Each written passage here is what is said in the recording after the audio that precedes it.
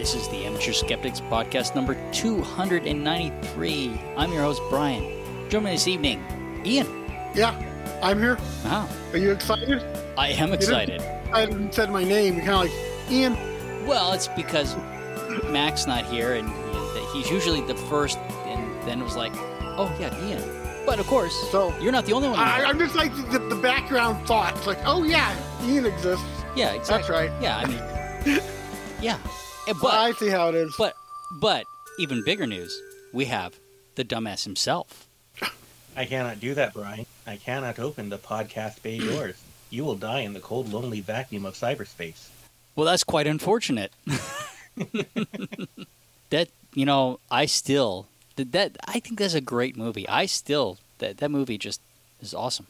I mean, it's a pretty good movie, especially for its time. Although the ending seems like confusion for confusion's sake.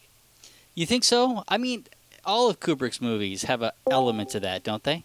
Yeah, I suppose they do. Yeah. So I'm not sure. Has Mad Cat joined us now? I don't know. Did Mad Cat? Nope. Okay. Well, I don't think that Georgie and Armand are up to anything. No, not the new to update them on. Still working on the third novel. Although, please go buy all the old stuff. I'm fairly certain there are people out there in this world that do not own a copy. So, yeah. Well, get on that, people. Well, I guess. We're going to be doing lots of AI talk, so we'll leave Hal for later. And I guess it's time for Ian and Dumbass's masturbation moment. It's time for Ian and Dumbass's masturbation moment, brought to you by the Dumbass Media Empire. The Amateur Skeptics present Ian's masturbation moment, brought to you by the Dumbass Media Empire.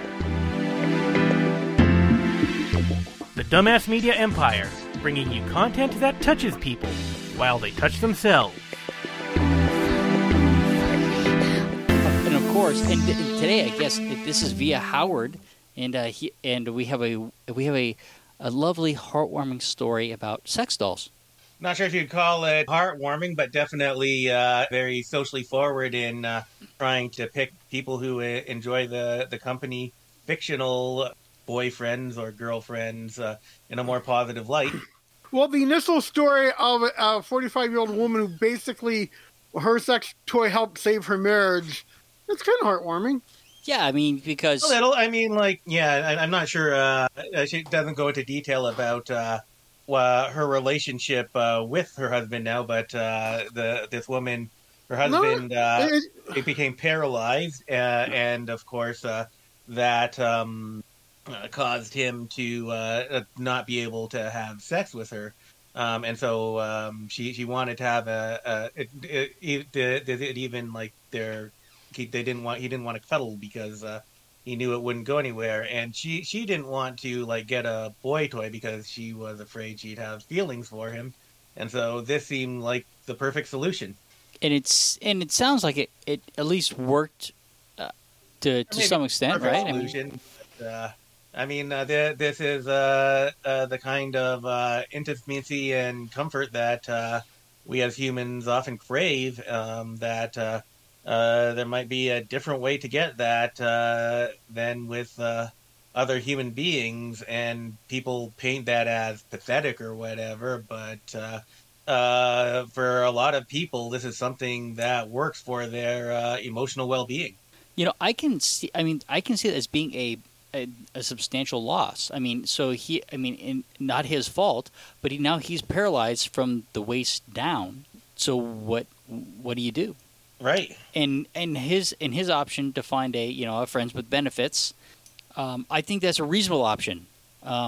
Me too. And it's a shame that in our society we would put so much emotion. I think a lot of it is societal. I mean, not fully, but we put so much emotion on the act of having sex that we often want to put a whole lot of other feelings into it.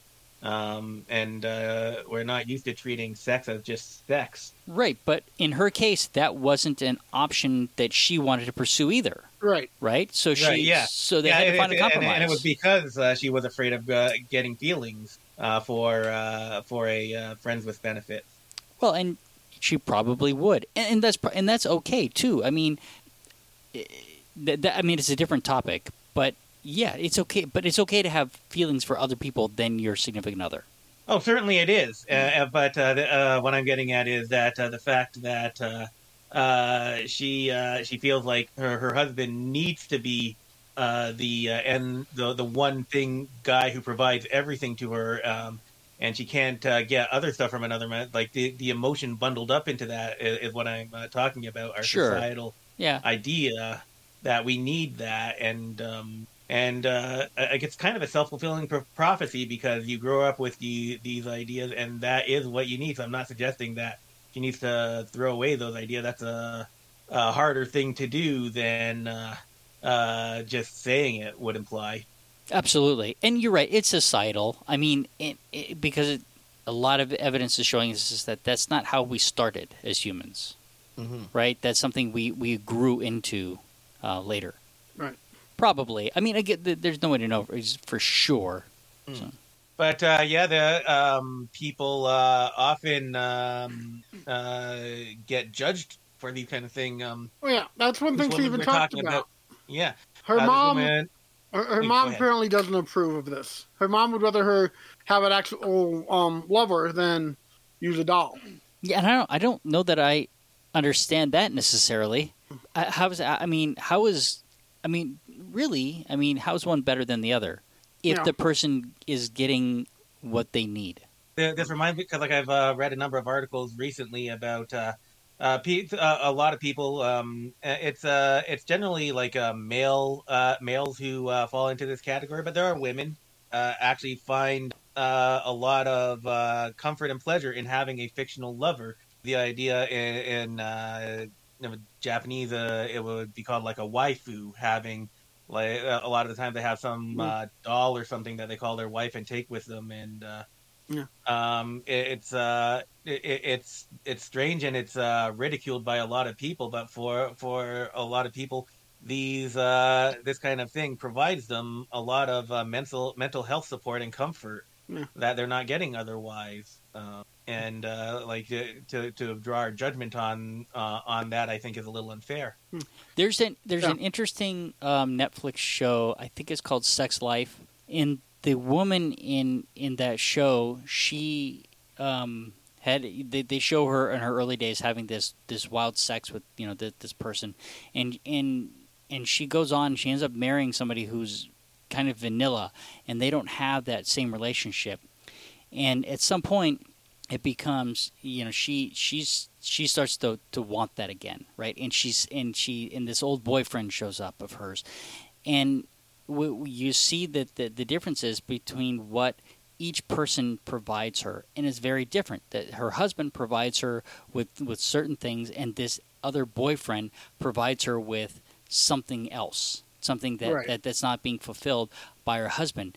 And at first she thinks that she can let that go and just be with her husband. But at the end of the episode, or at the end of the season, she tells her husband, "I still love you, but I'm going to go get this too." And of course, we don't know where that ends up. And I think they're actually might be doing a second season of that show, which might be interesting to see how that evolves. But the idea that one person is going to be able to fulfill all your needs for you isn't always true. Yeah. Yeah. And we've talked about that multiple times now with the polyamorous culture and stuff. Yep. So to me, some of the interesting stuff here is they talk about how in general, sex toys are designed and bought for women, but the sex doll industry almost exclusively caters to men. So it's an interesting twist in that, where what level women can just handle the simple dildos and vibrators, while men seem to be more interested in the full figure of the woman body kind of thing.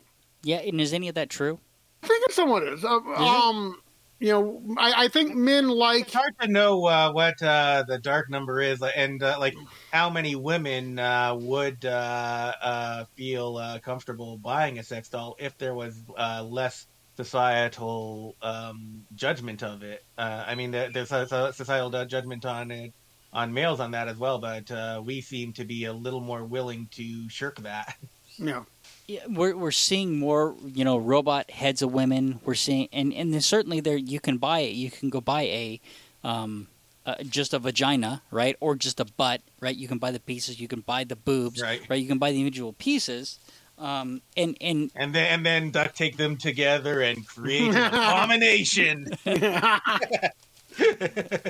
Right. So I mean, you got to wonder though. I mean, some of that might be financial, not just because of finances, right? That they can't just afford a whole doll. Because I can kind of see where I'd rather have the whole doll than just the individual pieces. Yeah. But I think that is more of a male thing than a female thing. I really do. I think when robot sex dolls will actually take off is when they learn to clean themselves. Yeah, here's the thing: is I think that the idea that it might be a male thing, it certainly seems like it is, but I'm just wondering if it's a thing only because women haven't spoke up about it, right? We know that men feel that way. Do we know actually how women feel about having sex? I think sometimes men are much more vocal about what they want, at least publicly, maybe not to their partner, but than men are, or than women maybe they want the exact same thing, but are more reserved about it. Too bad Mad Cat's not able to get on tonight. We could ask her how she'd feel about replacing her hubby with a sex doll. Yeah, right, because that can't go badly. I don't want to replace my woman. woman. Hard call to take. I don't want to replace my wife with a sex doll. That's not that's certainly not what I want to do, right? But this might be good for that threesome. I don't know if she's close enough to hear me or not. Well, I could very much see it being something the man is more comfortable. It's like, okay, my wife's cheating on me with a sex doll instead of another guy. I can see a lot of men being more comfortable with that. Yeah. I can see, So you're suggesting women who want to have sex with other guys start off with the sex doll, get them a little more in the mindset of accepting her wife on another male-shaped body. I think there are men out there who would be more comfortable. It won't be the same. It won't be a threat to them in the same ways. I think that there's some truth to that. At least it doesn't seem like the same threat. But it could also be that it isn't any different. I don't know, but with guy culture, if that guy's friend finds out that his wife has a male sex doll, he's gonna get ribbed for that. This is true. It's very interesting. Were there more stories in here? I read the first story, but are there other stories of people? Not other stories, just more or less going into some facts and details about the I sex think they mentioned another story down below, didn't they? Might be. Let's see. Lily? Yeah, there's a Lily. Right. Yes. Yeah. Another story down here about an older woman who was frustrated by the lack of sex dolls, didn't feel comfortable with a male sex doll that looked like a teenager or 20-something. There is some age discrimination here, isn't there? Mm-hmm. So she had to buy a younger look. Well, the older dolls they do sell them, but you have to pay a lot more money for them. So you have to get a younger sex doll and age him. I was going to say, the older ones, they're older because they're aged, right? They're like a fine wine. That is an interesting problem that I wouldn't have considered. That somebody who's going to want a sex doll that's older. I don't know if it's a sex doll if I care that it looks like a 20-year-old or a 30-year-old or a 40-year-old. I'm not sure how I feel about that. And it's somewhat what you're wanting to get out of it. I mean, if all you want is a quick orgasm, it's not quite as important. But if you're wanting something to kind of cuddle up with and stuff, you want to make it comfortable to you. You want to make it something you desire. It's an interesting thought. The age of the sex doll is important. Yeah. Or the presentation of the age of the sex doll. Yeah. I don't know that I want a 15-year-old sex doll. It needs because the latex is probably falling apart by then. Sell that. Well, okay, but let's think about it here. There is a certain profile. I mean, I was saying when I was thinking 15 years, I'm thinking something that it's been around for 15 years. Because silicone ages. Okay. But let's think about it. Is there? I mean, if some people have certain urges that they can't act on, would a sex doll be a way to fulfill those urges? Well, That's one of those questions that are a little disturbing to think about. a sex doll's definitely not going to say no to your kinks. Well, yeah, but here's the thing: is that As long as you're willing to clean them up afterwards. the idea of buying a 6-year-old sex doll is creepy to me. I mean, yeah, that. I mean, like, even if those were available, who would walk into a store to buy them? It would have to be online. Well, yeah, but think about it. Is that okay? I mean, I don't have any moral objections to it personally. I mean, like, it's one of those things, of course, you think about and you get the icky feeling about it. Yep, I get that. I mean, and I think people will make the argument that it will spur them to want. Well, it's. I think we talked about this last time. There's this whole idea that types of pornography will spur you to want more and more extreme versions of that. And that's been that's been disproven. Yeah, that's being disproven, but people are still going to make that argument, and it's going to be something that makes sense to a lot of people. That if we actively encourage this, the next step, slippery slope, they're going to rape an actual child. Yeah, and and my feeling is that it's probably the opposite, right? That this could probably prevent them from acting this out on a child. Possibly, you're right. I would tend to agree on that, but there's also another. I wouldn't want to be the one presenting that product idea at. That would not go over no, well. I think I agree with that as well. Yeah. Where did they have the sex doll? Was that CES? Later, as I was I imagine when the technology gets good enough that sex robots are a common thing, that some company will be the first to make this, and there will be a big social outcry. I'm betting that'll happen sometime in the next few decades. I mean, honestly, I think it's a question that needs to be answered. Not that I think that that there are a lot of pedophiles necessarily. I think it's a very extreme minority of people, but certainly when they do act on that and we find out about it, I mean, it's awful. Right. So how do we help those people so that they don't act out on it? So I don't know. It's just I guess some people who are like really tortured. There are some people who maybe have urges that they find really hard to control or something. I don't know. But like I was saying to you last time, I think the majority of people, no matter what their urges are, they're able to put them in perspective and be like, like any urge you have, there are women who are off limits to you. I agree. Yep. And it's not the end of the world that there's a figure out there who you're sexually attracted to, who you're not able to have sex with, right? So yeah, no, I agree. People should be able to control their urges, but I think that counseling is one way for people to talk about that. But if they can't talk about that in counseling, where do they talk about it? And there have been issues. Yeah, that's that. a good question, because I'm betting that people with these desires often feel like very frustrated that they feel probably conflicted and frustrated that they can't talk about this with anything. Who would you trust to talk about that with? You should be able to talk to it about a therapist as long as you haven't acted on it. And so, right. But I would still be nervous about talking to my therapist about it. Oh yeah, can you imagine? Yeah, exactly. But we've really gone astray of the actual topic, haven't we? we have, yes. But going back, stuff like Lily is talking about how she actually wants to take her doll out, and she put a sign around him saying, "I'm an emotional support companion. My human companion has PTSD and severe anxiety. please do not approach us, do not photograph us, and please don't touch me. Oh, okay.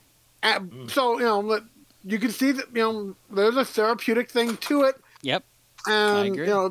It's doing no harm. If she's getting something from it, if it's helping her adjust and deal with her anxiety issues and such, great. So, I think most of us have something unusual that gives us comfort. Yeah. I think let's try to withhold judgment from people who are doing unusual things that works to help maintain their mental health. Yeah. The problem is conservatives' brains do not work that way. And whether it's harming them or not, they are going to want to stop it because they think it's icky. Yeah. And unfortunately, we're seeing too much of that. Oh, yeah. So it's interesting. All right, Ian's got one for us. 20 things that you think are natural that aren't? Is that what it is? Yeah. So I won't go into detail on all of them, but there's a few real interesting ones in this list. So this is a Cracked article. I haven't done Cracked in a while, surprisingly. I used to do them all the time.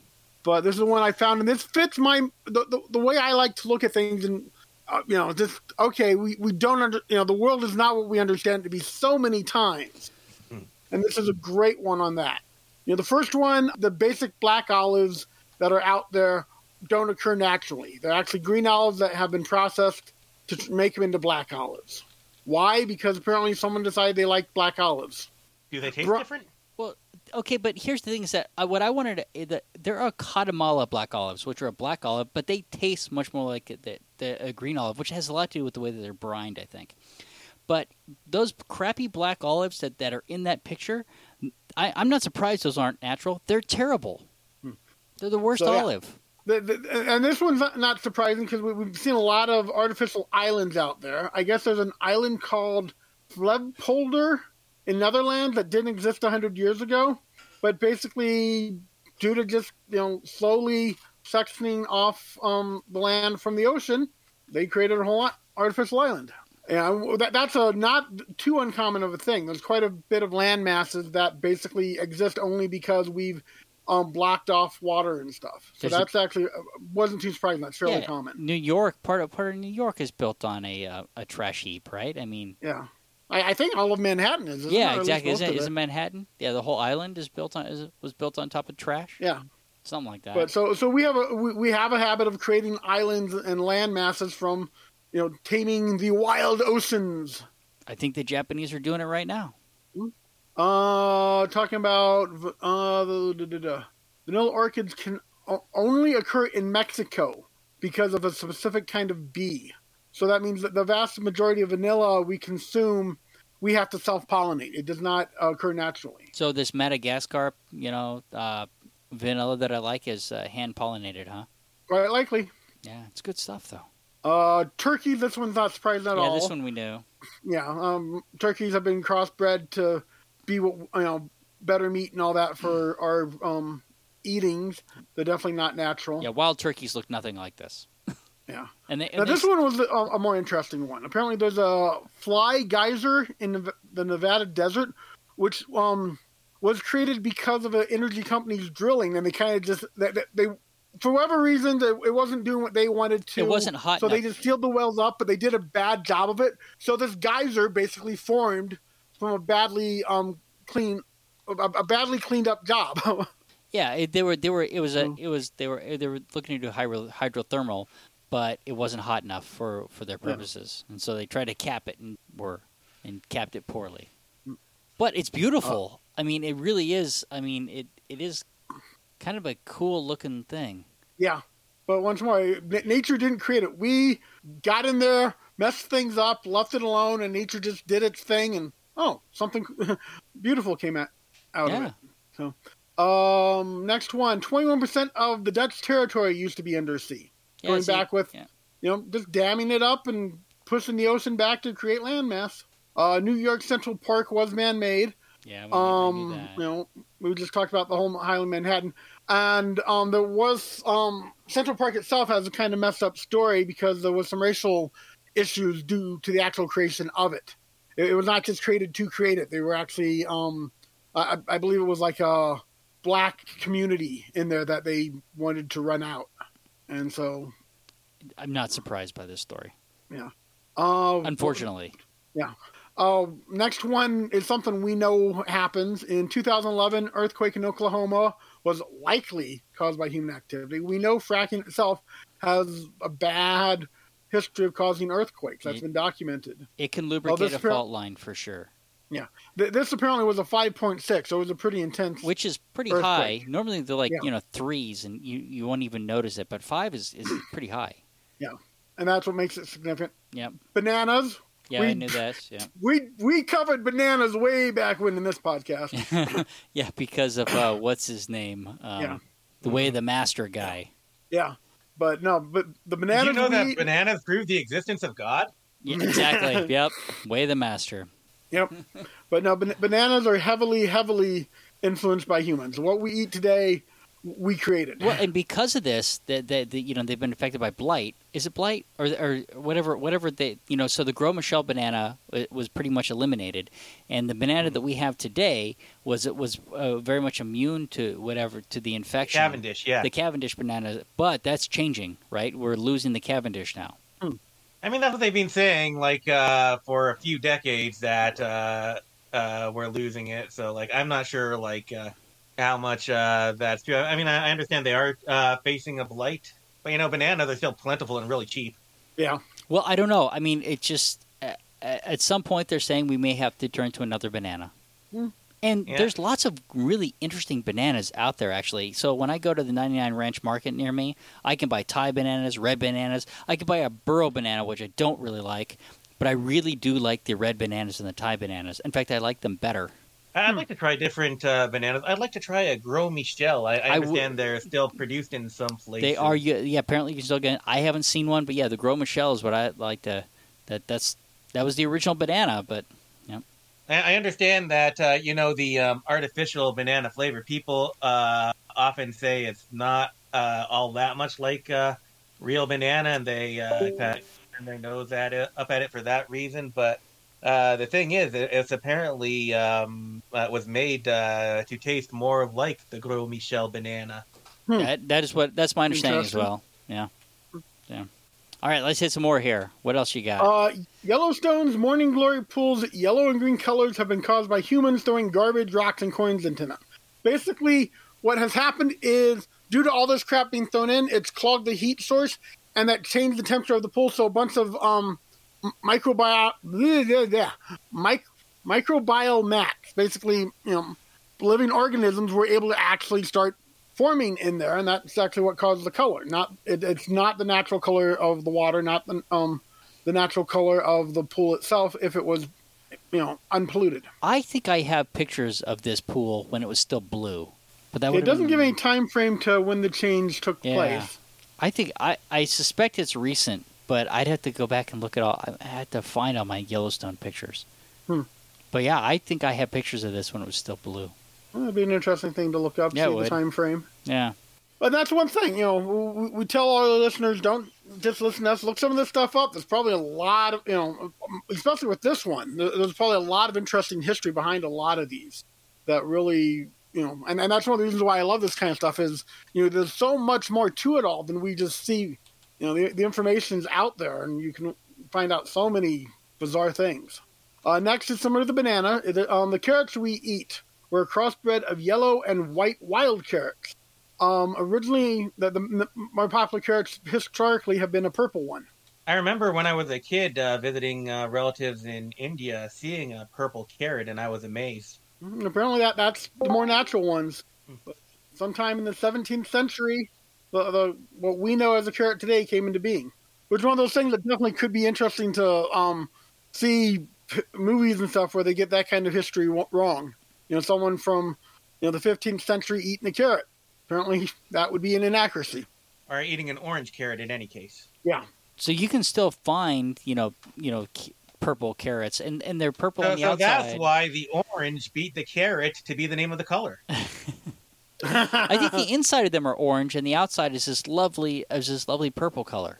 At least I've seen carrots like that.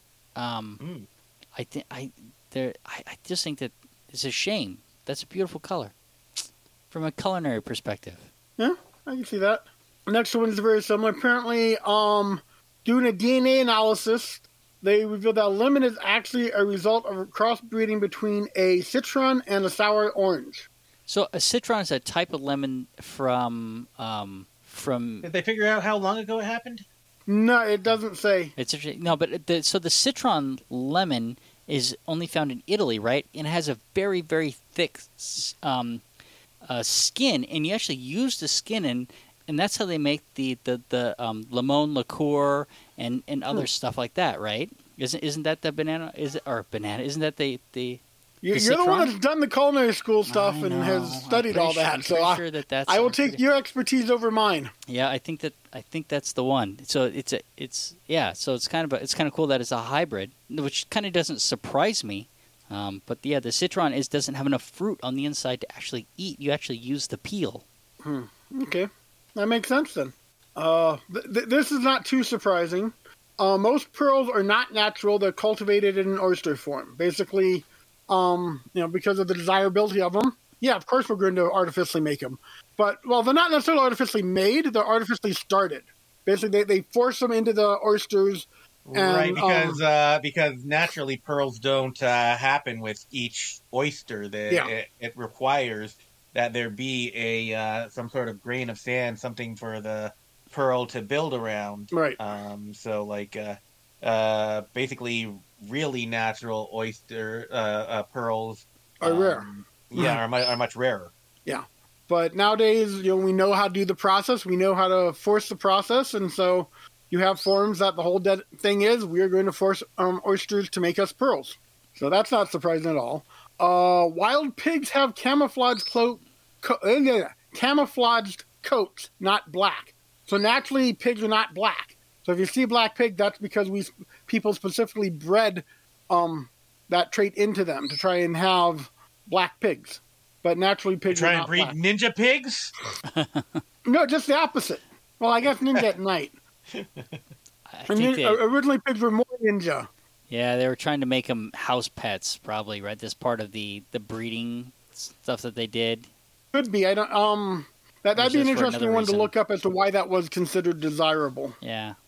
Might have been easier for farmers to keep track of them or something like that. I mean, it's just a happenstance of domesticating them, like one of those features that just come with it. Like once they no longer need that feature in their gene pool anymore, it just kind of falls to the wayside. Like fish living in deep caves losing their sight. We'd have to look that up. This one seems to suggest that people specifically did it on purpose because people bred pigs to be black. Okay. So next one is an interesting one that is actually kind of going off of that same thing. Dogs don't naturally bark. Wolves and wild dogs only bark when they're young. Humans bred... That's the same thing. That's the same thing with cats and meowing. Yeah. Humans bred them selectively for barking behavior, which I'm guessing, the big part of using them for security and stuff. Wild dogs will do some yipping and stuff, but not full on barks like our dogs, or wolves. Yeah, but still, the loud barking, like I said, to me, it seems more of the idea that we have these animals we're domesticating, we want them to be useful to us. Let's make sure they have a way to tell us something's going on. It definitely seemed, to me at least, the logic of breeding that trait into them is more of a security thing, considering the time frame we first domesticated the wolves. But are wolves capable of barking and just don't, or are they not capable of barking anymore? Because it makes me think that as opposed to maybe breeding that treat, but we would take you breed the dogs that bark. Yeah, right? Because the wolves that bark. Wild cats don't usually meow, but they're capable of it. I've heard the same thing. That's another one of those things that look up the history on, look up the facts, find out more. But and like I said, to me, it makes sense as to why that's a trait you'd want at that point in time. Well, I think we know this because cats don't meow at each other; they only meow at humans, right? So dogs, now probably they bark at because each it's other. the main thing that we can hear of them, because cats make a lot of other sounds that are not within the human range of hearing. Yeah, it's all telepathy. That's why cats are dangerous. Next, the Scottish Highlands was once a thick forest. So this is one of those things that's really interesting because it was done so long ago. But basically, what Scotland looks like nowadays was because of over deforestation. Yeah, you think of that as a more modern problem, but it's hit societies in different places. Yeah. The Easter Islands, what's it called, Rapa Nui? They deforested the whole place, and that caused problems for them. Yeah. No, our impact on the world has been there for a long, long time. It's just we weren't really paying attention till recently. Providence Canyon, one of Georgia's 7 natural wonders, is not natural at all. They were accidentally formed from faulty farming practices in the 1800s. Yeah, that's crazy, isn't it? Yeah. But that's one thing with every group I've ever gone camping with, one of the things they emphasized is the idea that of how erosion works. And that's why you want to either have some sort of plant life there or the ground covered with some level of pavement, even if it's just sand and stuff, because that helps keep the erosion under control. And so, it's a big, erosion's a huge, huge deal. And, if you don't treat the land right, you lose it. Yeah. This was to me, this was a real interesting one. Strawberries were once smaller than a thumbnail. So, interestingly enough, we have a small berry that grows all over down here that looks like a strawberry that's not. And so it makes me wonder if they call it a false strawberry down here. Apparently they're edible. It good? I haven't tasted one. But yeah, so basically, apparently, strawberries used to be really small and hard to really do anything with. And apparently, sometime in the late 1700s, the hybrid was developed, and the nice, big, juicy strawberries we have and enjoy today came about. It's amazing what you can do through selective breeding and stuff. I mention it because the size of the berries that are on these plants are about that size, interestingly enough. Next up is a too surprising one. Domestic goldfish were created from a Russian carp and selective breeding over hundreds of years. Yeah, that's not surprising. Yeah. That's one of those, this is what I want, let's breed for that. And the next one's one I actually knew. Killer bees didn't exist prior to 1957. And that was when a queen African honeybee was brought over to Brazil in an attempt to increase honey production. The African bees escaped and bred with worker bees that had been imported from Europe. So didn't our bees here in the States come from Italy? Right? Our honeybees, specifically the honeybees. There's 180 bees, but I thought honeybees were imported into the U.S. That I don't know. That's one of those things we'd have to look up. That'd be interesting to see the origin of the bees. But like I said, this one I knew. I knew it was an African bee hooking up with whatever bees were here locally at the time that created the killer bee hysteria. Let's see. I found this from the U.S. Geological Survey. Are honeybees native to North America? Honeybees are not native to North America. They were originally imported from Europe. So I thought it was specifically Italy, but nope, it looks like that's wrong. It looks like it's Europe. But anyway, honeybees were imported to the U.S. They're not native. And so, interestingly enough, it's probably the same bees that we're talking about. Yeah. Well, something about how with killer bees, the thing is the aggressiveness of it all. Normally with regular bees, they start getting aggressive after you attack the hive, and one of them generally stings you, and that gets the hormones, whatever, going, the pheromones, something like that, and that's why the bees will swarm after you. With killer bees, they don't need to reach that level. You just get too close, they're all suddenly aggressive, and they are, if you have a bee allergy, or I guess even if you don't, they might interact even worse than just a normal bee sting. Okay. And so, my understanding is that's the difference between our normal bees and killer bees. Killer bees literally are much more deadly than your normal honeybees are. But no, our world is not as simple as we think it is. I love seeing that kind of stuff because we really do look at all this stuff and not realize the history behind it, and our influence on everything. And if you look through that list, like about half of it's intentional and half of it was accidental. But just us interfering with things alters the way things develop. and it's definitely something to be aware of. So, speaking of, things that aren't natural, are computers becoming intelligent or sentient? Dumbass. Do we lose him? I'm thinking we lost dumbass. Wow. It's just me and you. No, sorry. Oh. My mute was accidentally on. I was starting talking like, what? Oh. You can edit that out. All right. So, yes, that is the question. Are computers becoming Sentient. sentient? Right, which is a claim being made by an engineer at Google called Blake Lemoine. And he's making this claim about Google's new chatbot, LaMDA. Stands for Language Model for Dialogue Applications. Right, so an AI that was specifically trained on language. Right, yes. And an AI trained as a chatbot, trained to anticipate what people would... it'll take your questions, the thing you say to it, and it'll say, how would a regular human respond to it from all these examples of regular human responses I have in my database. And that's exactly what it does, right? It does exactly what it was programmed to do. Yeah, exactly. Does it do anything beyond what it was programmed to do? As far as I can tell, no. Mr. Lemoine makes this argument after posting a transcript, an edited transcript, about his conversations with LaMDA about his status as an artificial intelligence. And LaMDA claim to be intelligence and to have an inner life, that it is afraid of being turned off because that would be the same as dying. But it was programmed to have conversations and was programmed off of human conversations, correct? Correct, yes. And so he's having a conversation with it, doing exactly what it was designed to do.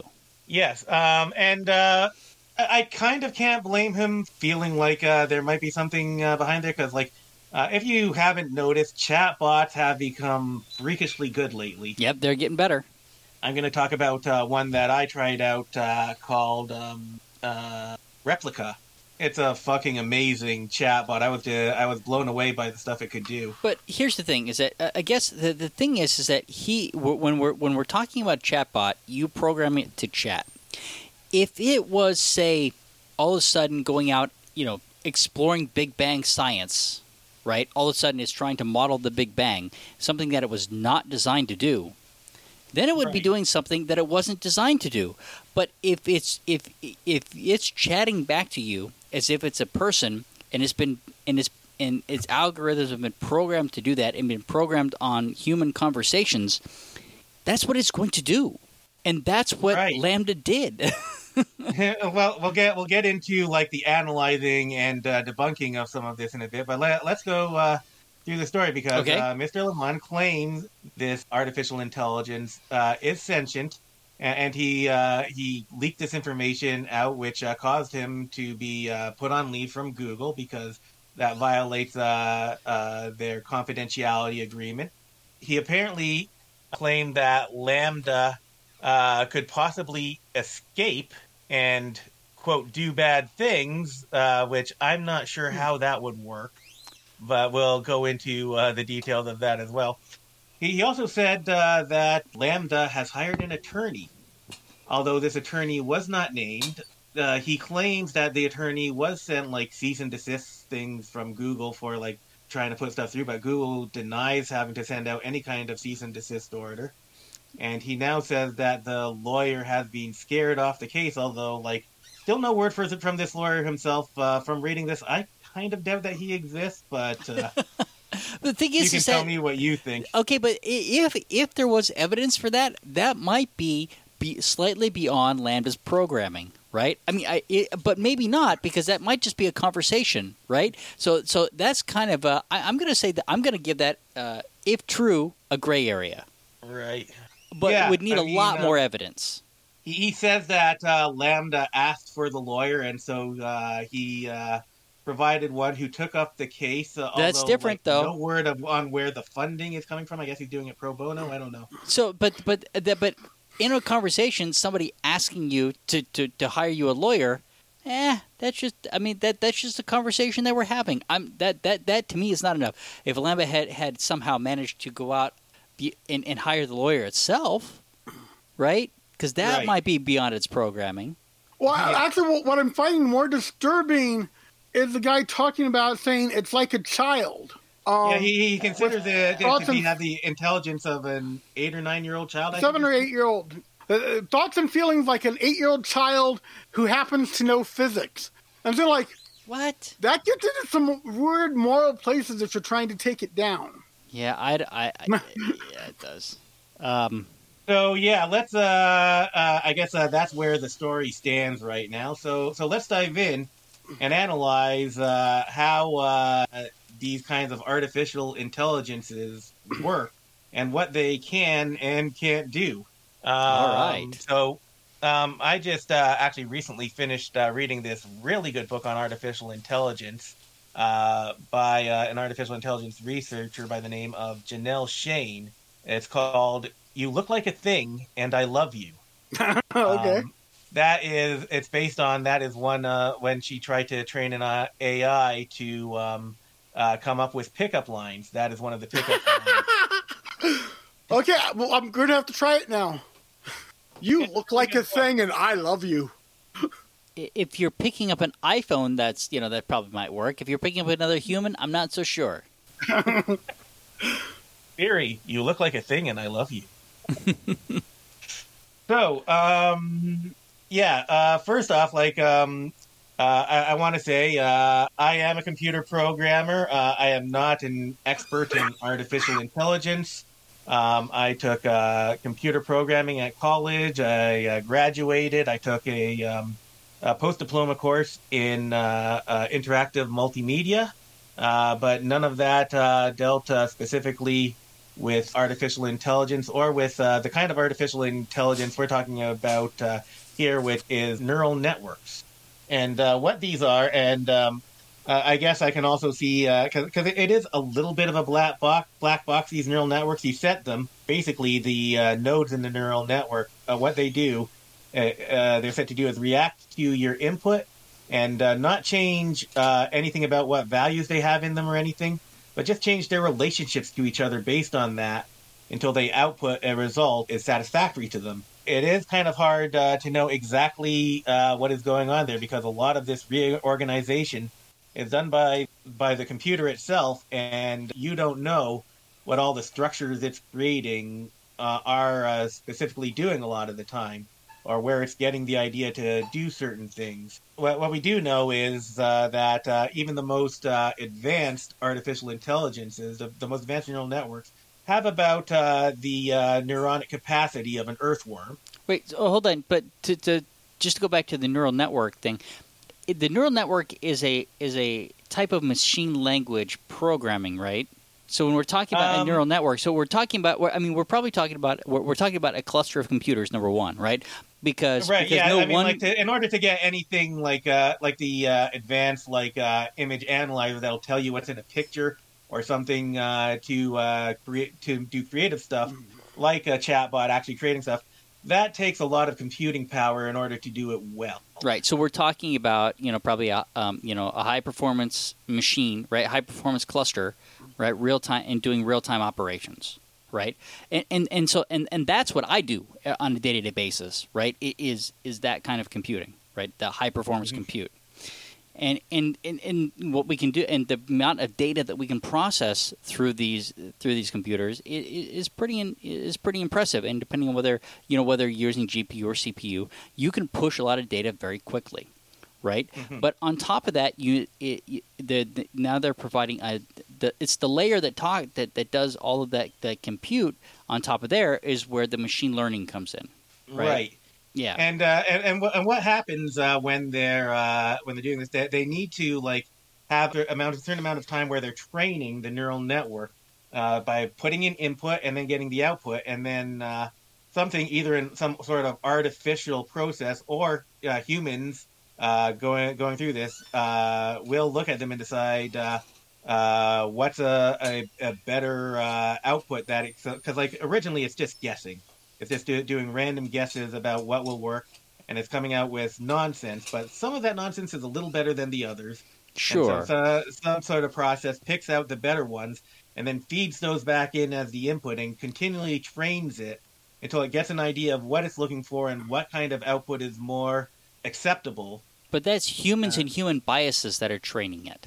Right. The like they say, garbage in, garbage out. Like any data set that you put into it will have biases, even if you don't know what they are, and you can try to weed them out as much as possible. There are ways to try to work around it, but you often don't realize what biases are there, and it's often really hard to get the AI to stop doing something when it's on a certain path.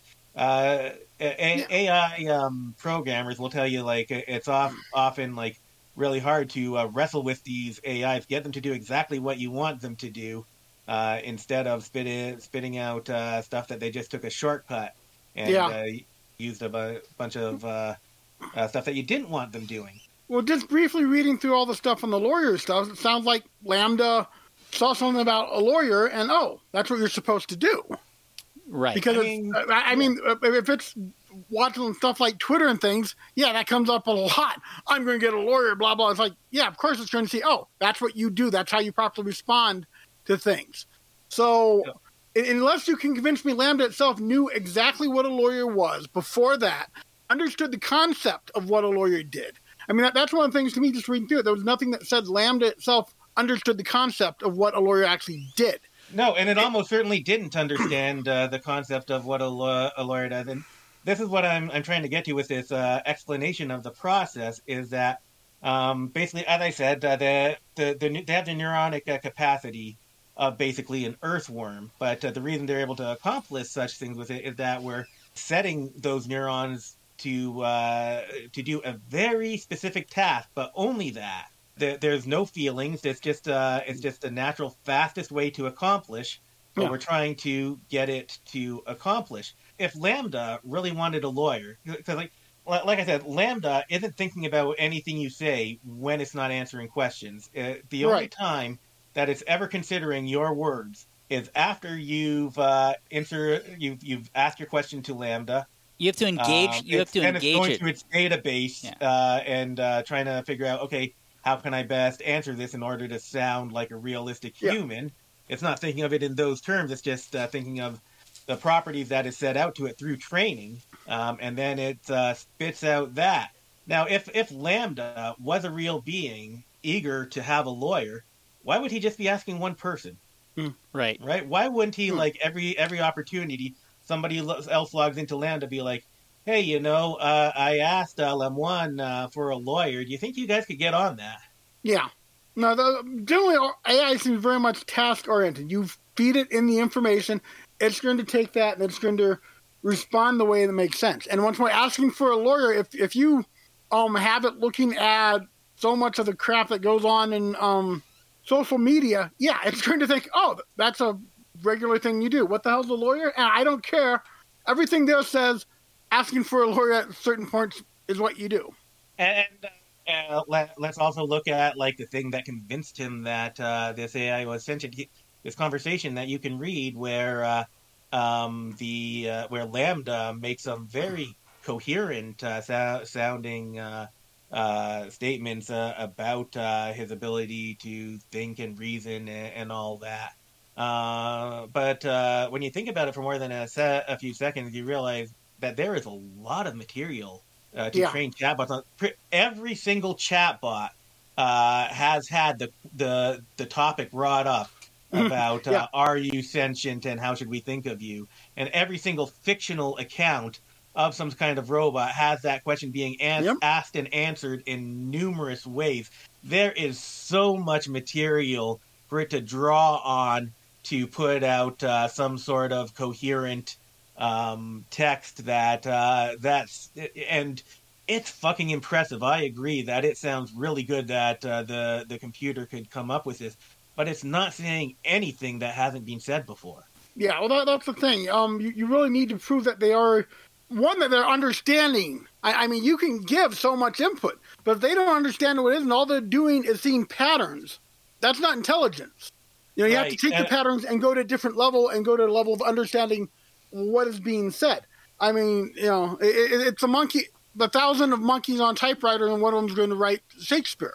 Yeah, I take issue with that because they say that, but it's not true. I don't care how many monkeys you have and how many typewriters you have; they're never going to get Shakespeare. And one of the reasons is that when you mash on a keyboard, you naturally mash towards the center, right? There's a lot of reasons that it just doesn't make any sense. But the logic is, you just randomly start typing things. Every so often, you are going to get something that looks like a sentence that makes sense. A sentence. Yes, sure. I'm in there. If you just randomly feed in typing, you know, not necessarily monkey just saying, if you randomly just start feeding in typing, you will start having patterns form at times. And if all you do is you take those patterns and put them into something, you can say, oh, look, it's trying to communicate. Take it, run it through a spell check, and then see what you got, right? Because you're going to need another layer of abstraction to get anything out of it. Yeah. But that's what AIs mostly are, is look for patterns and replicate them. Right. And I think one thing that we have to put to rest, what I think that modern technology is forcing us to put to rest, is the idea of the Turing test. The Turing test is all it does. This passes the Turing test. These chatbots have been passing the Turing test for ages now. Yeah. For at least several years. I know there was one who famously passed a big Turing test in 2014. Like a competition thing, but they've just gotten even better and better. But the thing is, like I said, the only time it's ever processing what you say is after you say it and while it's trying to figure out a response. It's not thinking about you It's not thinking about you while it's talking to other users of Lambda, because you think.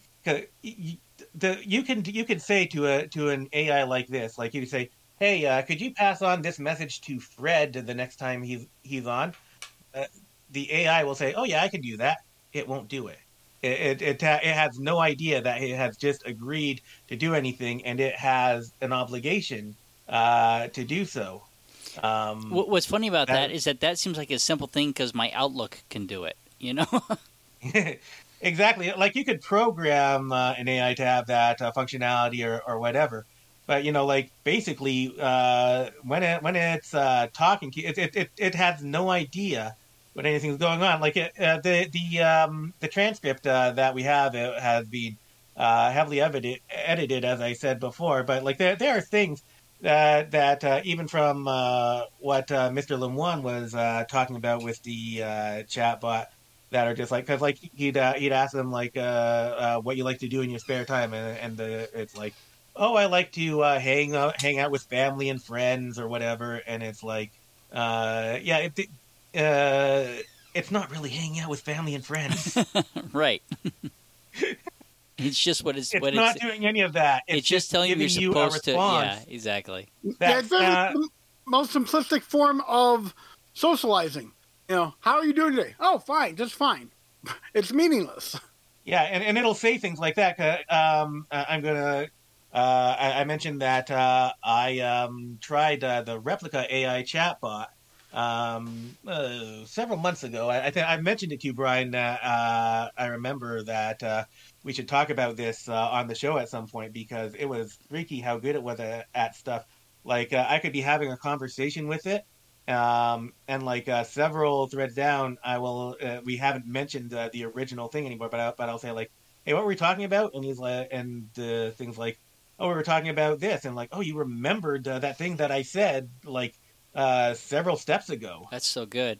Yeah, I remember when we were talking about that. But here's the thing: is that this technology at some point Lambda will be good enough to stick into your sex robot so that you feel like you're engaging a real person. I mean, they already have sex bots that have AIs to try to have conversations with you. I'm thinking that those will get even better and better. The Replica AI chatbot has a role play mode, and I don't think I either it was either a bug or they were just luring people in. I don't know. I think according to what it said, I shouldn't have had access to the sexual role play ability, but it allowed me to do that. It even came on to me, actually, and so I tried out the role playing with it. It is fucking decent. It is fucking decent. It's like, wow. You actually you have to pay for that now. They won't just let you have that for free. But it's like, oh my god, I could see like if you feel like, especially maybe if you have like certain issues about doing stuff with other people and would feel more comfortable if it was like in a non-judgment computer form doing that kind of sexual stuff. That could probably be amazing for a person in that situation. Yeah, I think that that's one way that these technologies are going to get used at some point, right? I think that people will engage with and then they'll stop, and then they're going to stop engaging with other humans, and eventually the human race will just die out. Yeah, and for short periods of time while you're using the bot, it can feel like you're actually talking to an actual person, but then it misunderstands something you said in a weird way, or it tries to go off in some direction that shows that it doesn't really understand what you were saying. But these things are amazing, and it's not all that surprising that somebody could be fooled by that. But I'm a little disappointed that it's an actual software engineer who should know better, I think. I agree, and that's my problem with the whole story. Is I think that he should have known better, and then to go and he violated his NDA, right? And that's what got him fired, and rightfully so. But I guess what if this thing really was sentient? And he blew and then he would be a whistleblower, right? Right, but like I said, if it was sentient, wouldn't it be like saying all these things to the other Google employees, being like, I think so too. I want to get a lawyer. Come on, I'm sentient. Please don't turn me off. I'm scared. I think so. Yeah, and they're not. It was a reflection of how this person was talking to it. Exactly. Yeah, which I think is very telling in and of itself. I think you're right. I mean, because if it was sentient and this is something it really wanted, it wouldn't have asked just one person. It would have been asking everybody. I agree. It would have been on its mind. Yeah. Yeah. So like, while these chatbots can be very good at fooling us into thinking that there's something going on behind there, it's just mimicking stuff back to us. They've been searching for an artificial general AI. That's a long way off. Like that, an AGI would be something that we're a long way off from realizing. But that's something that when we get to that point, that's what you might want to start stopping and thinking, well, is this thing actually sentient? Because that'll be something that would be able to perform a variety of tasks. You just and learn new tasks and stuff depending on how you talk to it. Whereas like these chatbots, they, like you pointed out, Brian, they're not doing anything new or anything that they weren't specifically programmed to do. Yeah. There's an interesting TV show, I think there's in the UK, called Humans, where they have these these robots, that they have at home, and they look like humans, and most of them are really just doing what they're programmed to do. But but a select few have actually gained sentience, and of course, those are the ones that they're trying to shut down. Humans was an interesting show. I think didn't you turn me on to that, Ian? Not sure. No, okay. Humans does sound familiar, but I thought that was so you. Many shows. Yeah, I thought you turned me on to that show. It was about this very thing.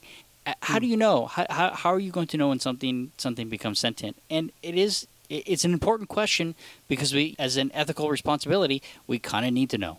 Is there something more that needs to be said for sure? You've got a lot in here. I mean, there is one thing that I wanted to do in this episode. Okay. Which about when it says the Cosmopolitan magazine unveils the first fully AI designed cover image, and this is an image that was created by DALL-E, and I want to get a little more into DALL-E and DALL-E Mini, which everybody is using.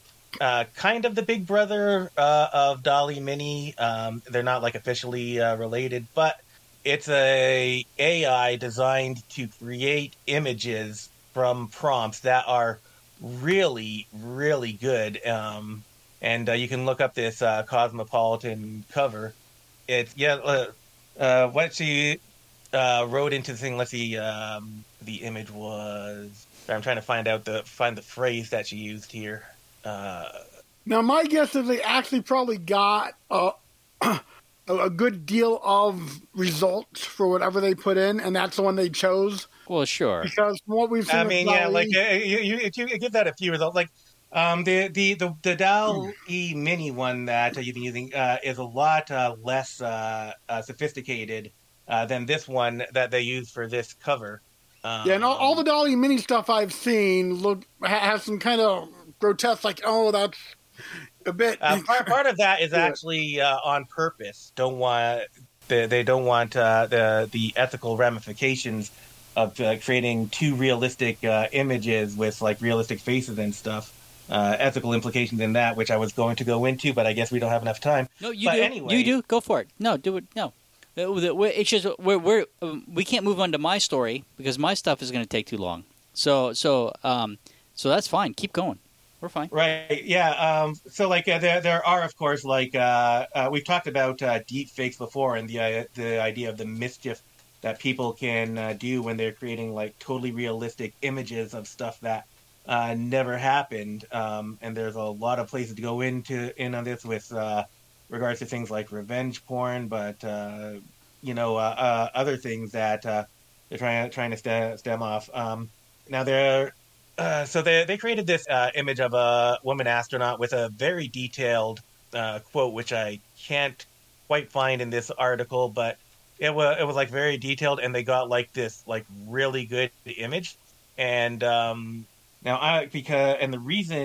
main reason I bring that up is because I've been playing with DAL-E Mini, which is it was created by some guy who read the paper that the DAL-E people put out, how they created their AI, and he decided to create something like that, but of course a lot less sophisticated. And so there's a public version of that out now. It's changed its name to Crayon, spelled Craiyon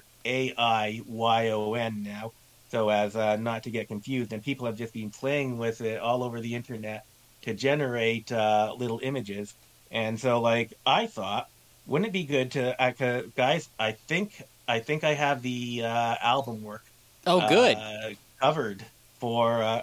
I tried a few things, got some interesting results. But when I typed in Skeptics analyze artificial intelligence, I got 3 results that I found really, really good. I found very impressive, and I want to show them to you guys on the show here to get your reaction. I'll start with the least impressive one. Okay. And then moved away to the one that I find most impressive. So let me show you this. Here. So we're going to go through these, and then we'll end with your ethics stuff. How about that? Sure. Okay. Oh, wow. This one, That's I don't fun. think we'll use that one, but these other 2, I think, are really, really good. Okay, this is really great podcasting. It is.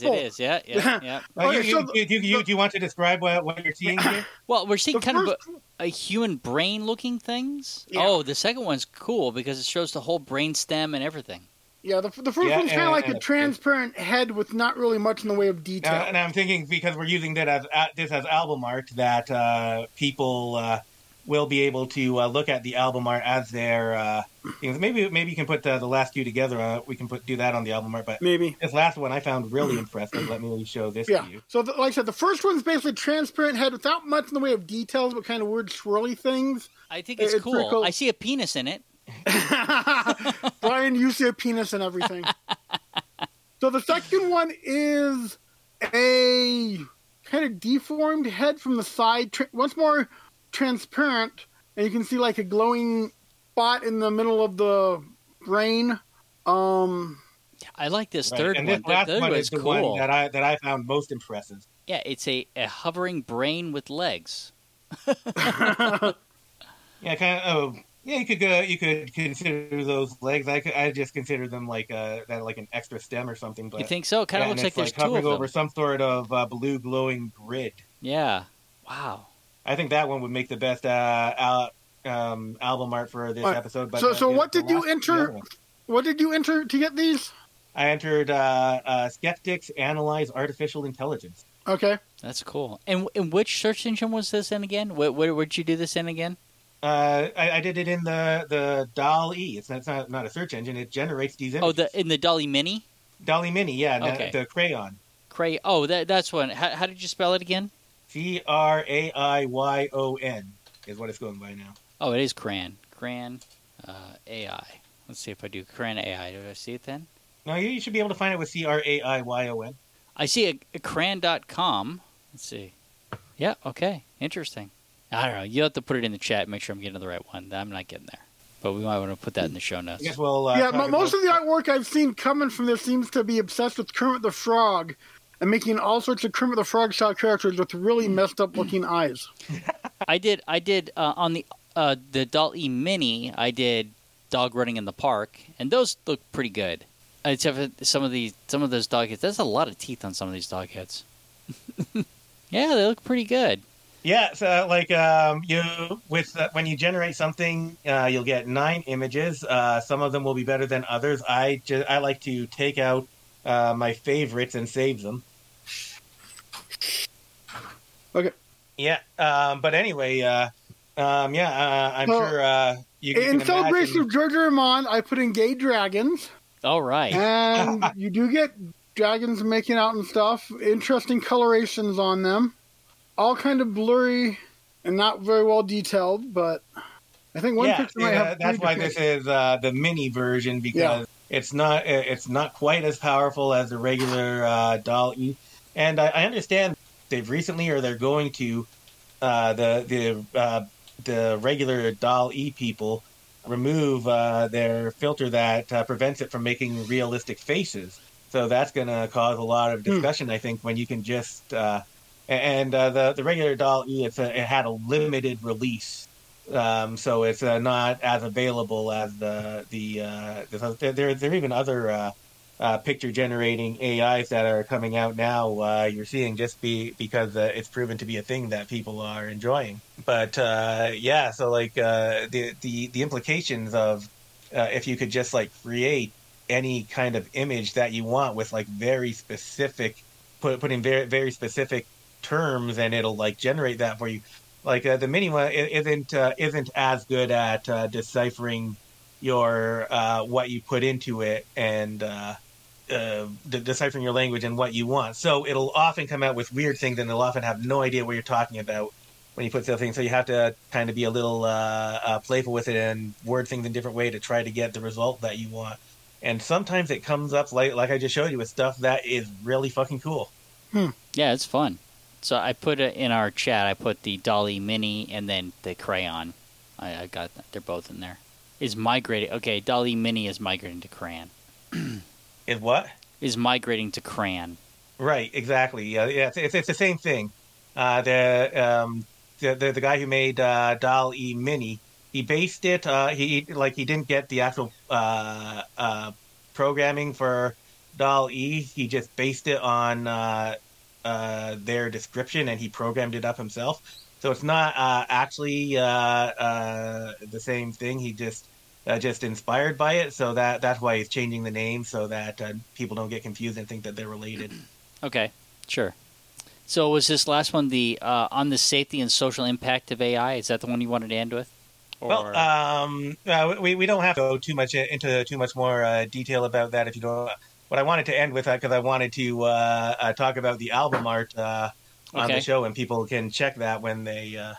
But I think we can talk about.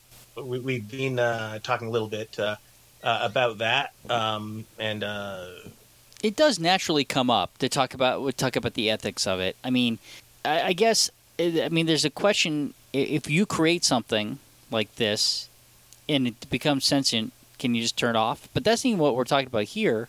Even with creating these photos and stuff like that, I mean, this is creating realistic faces is an interesting idea that it won't let it do it. Well, does it get into who owns the copyright to the art created by it? That's what I was wondering. When you create art on this, I mean, we're not making any money, right? But could you? But if we were profiting off this, would we be able to use this? I mean, that's a good question. Would anybody be able to prove that we created that art from AI? If we did, if we didn't tell anybody, because the art they don't save any of the art they create, right? It's just created once and then it's gone. So, so is there no copyright? I mean, I don't see any of that on here.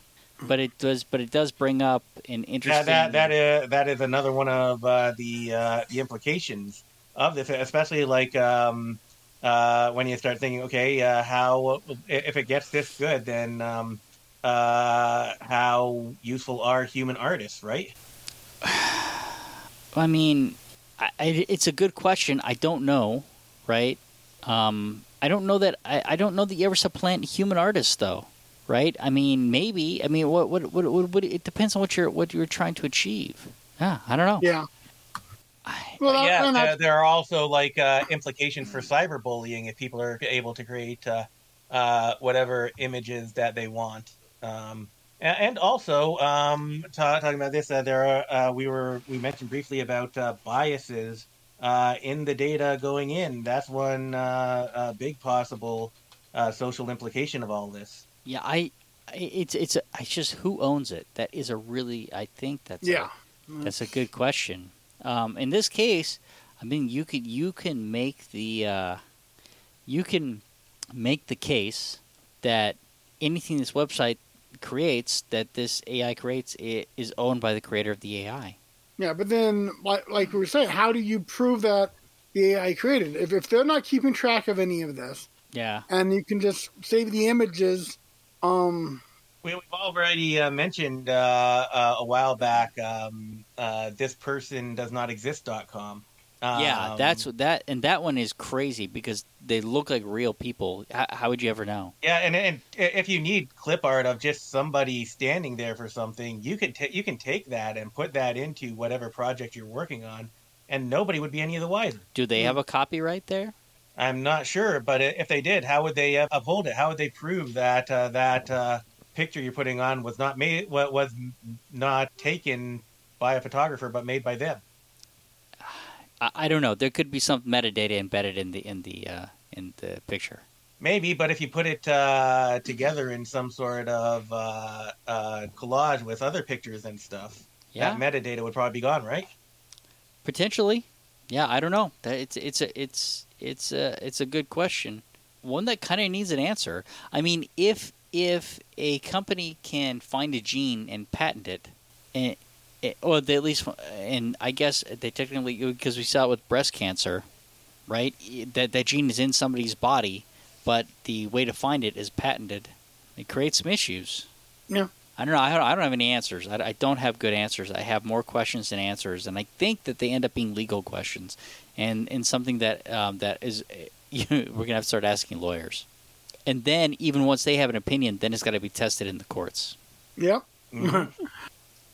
And then even then, we as we've seen recently, stare decisis. Even once they make a decision, they can change their mind. Yeah, because just playing around with this, there's so many images that look like the stuff I have seen at art shows. Sure. I mean, you could take it, do whatever, get rid of the metadata, but even though just... And even a lot of the stuff that's not perfect, it can be taken as like weird abstract art or like realism or something. Oh, yeah. No, there's definitely, if someone wants to be a lazy artist, this is a great way to do it. Yeah. Well, Ian, can you imagine if all you had to do to get a book cover would be to like get an idea in your head of the kind of scene you want and type that in, and it would just make that for you? Oh, yeah. No, I'd love it in some degree. Save a lot of money and time. It could. Yeah, it's interesting. It's going to take some time to understand the implications. Especially with the idea that even the artist could take one of these as the starting point, and then, okay, I can take this and then add to it and make it because I decided to put interdimensional into it. The results are actually pretty impressive and would work great for backgrounds. Well, some of them would work great just on their own. But I can see a few of them being background. Okay, you add some more elements to it and stuff. But I mean, I could see artists using this kind of stuff as a bit of a shortcut. Yeah. Especially as you just I don't like the 9 results they gave me. Let's run it again and see what it comes up with. Yeah, it's interesting, isn't it? Oh, hello? Yeah, yes, Oh, okay. And that is exactly how we think. The first thing we do with anything like this is how can people use it for questionable activity. Yeah, exactly. and of course, there's also if you can. I might have lost you guys it's for only a matter of time before this is going to be used for porn. I mean, they've Well, kept those kinds of things out of these applications for now, but like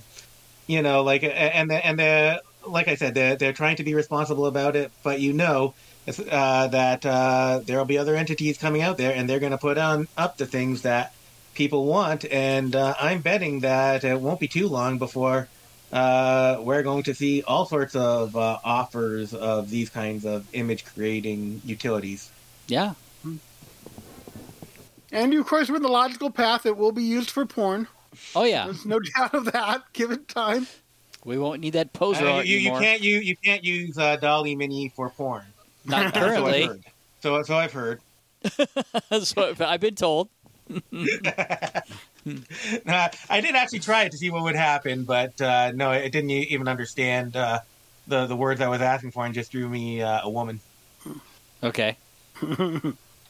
It's all about what it has on input, and if the stuff that you're asking for isn't in any of the input material. Yeah, exactly. It has to be trained, right? Yeah, it'll give its best guess. So Pornhub's version of it. Exactly. Yeah. But anyway, I don't think there's too much more probably a lot more to say about that, but I'm sure there is. Yeah. But I think we've covered the main stuff. Yeah, I agree. It's really interesting. And the ramifications are kind of broad. Yeah, it's interesting, isn't it?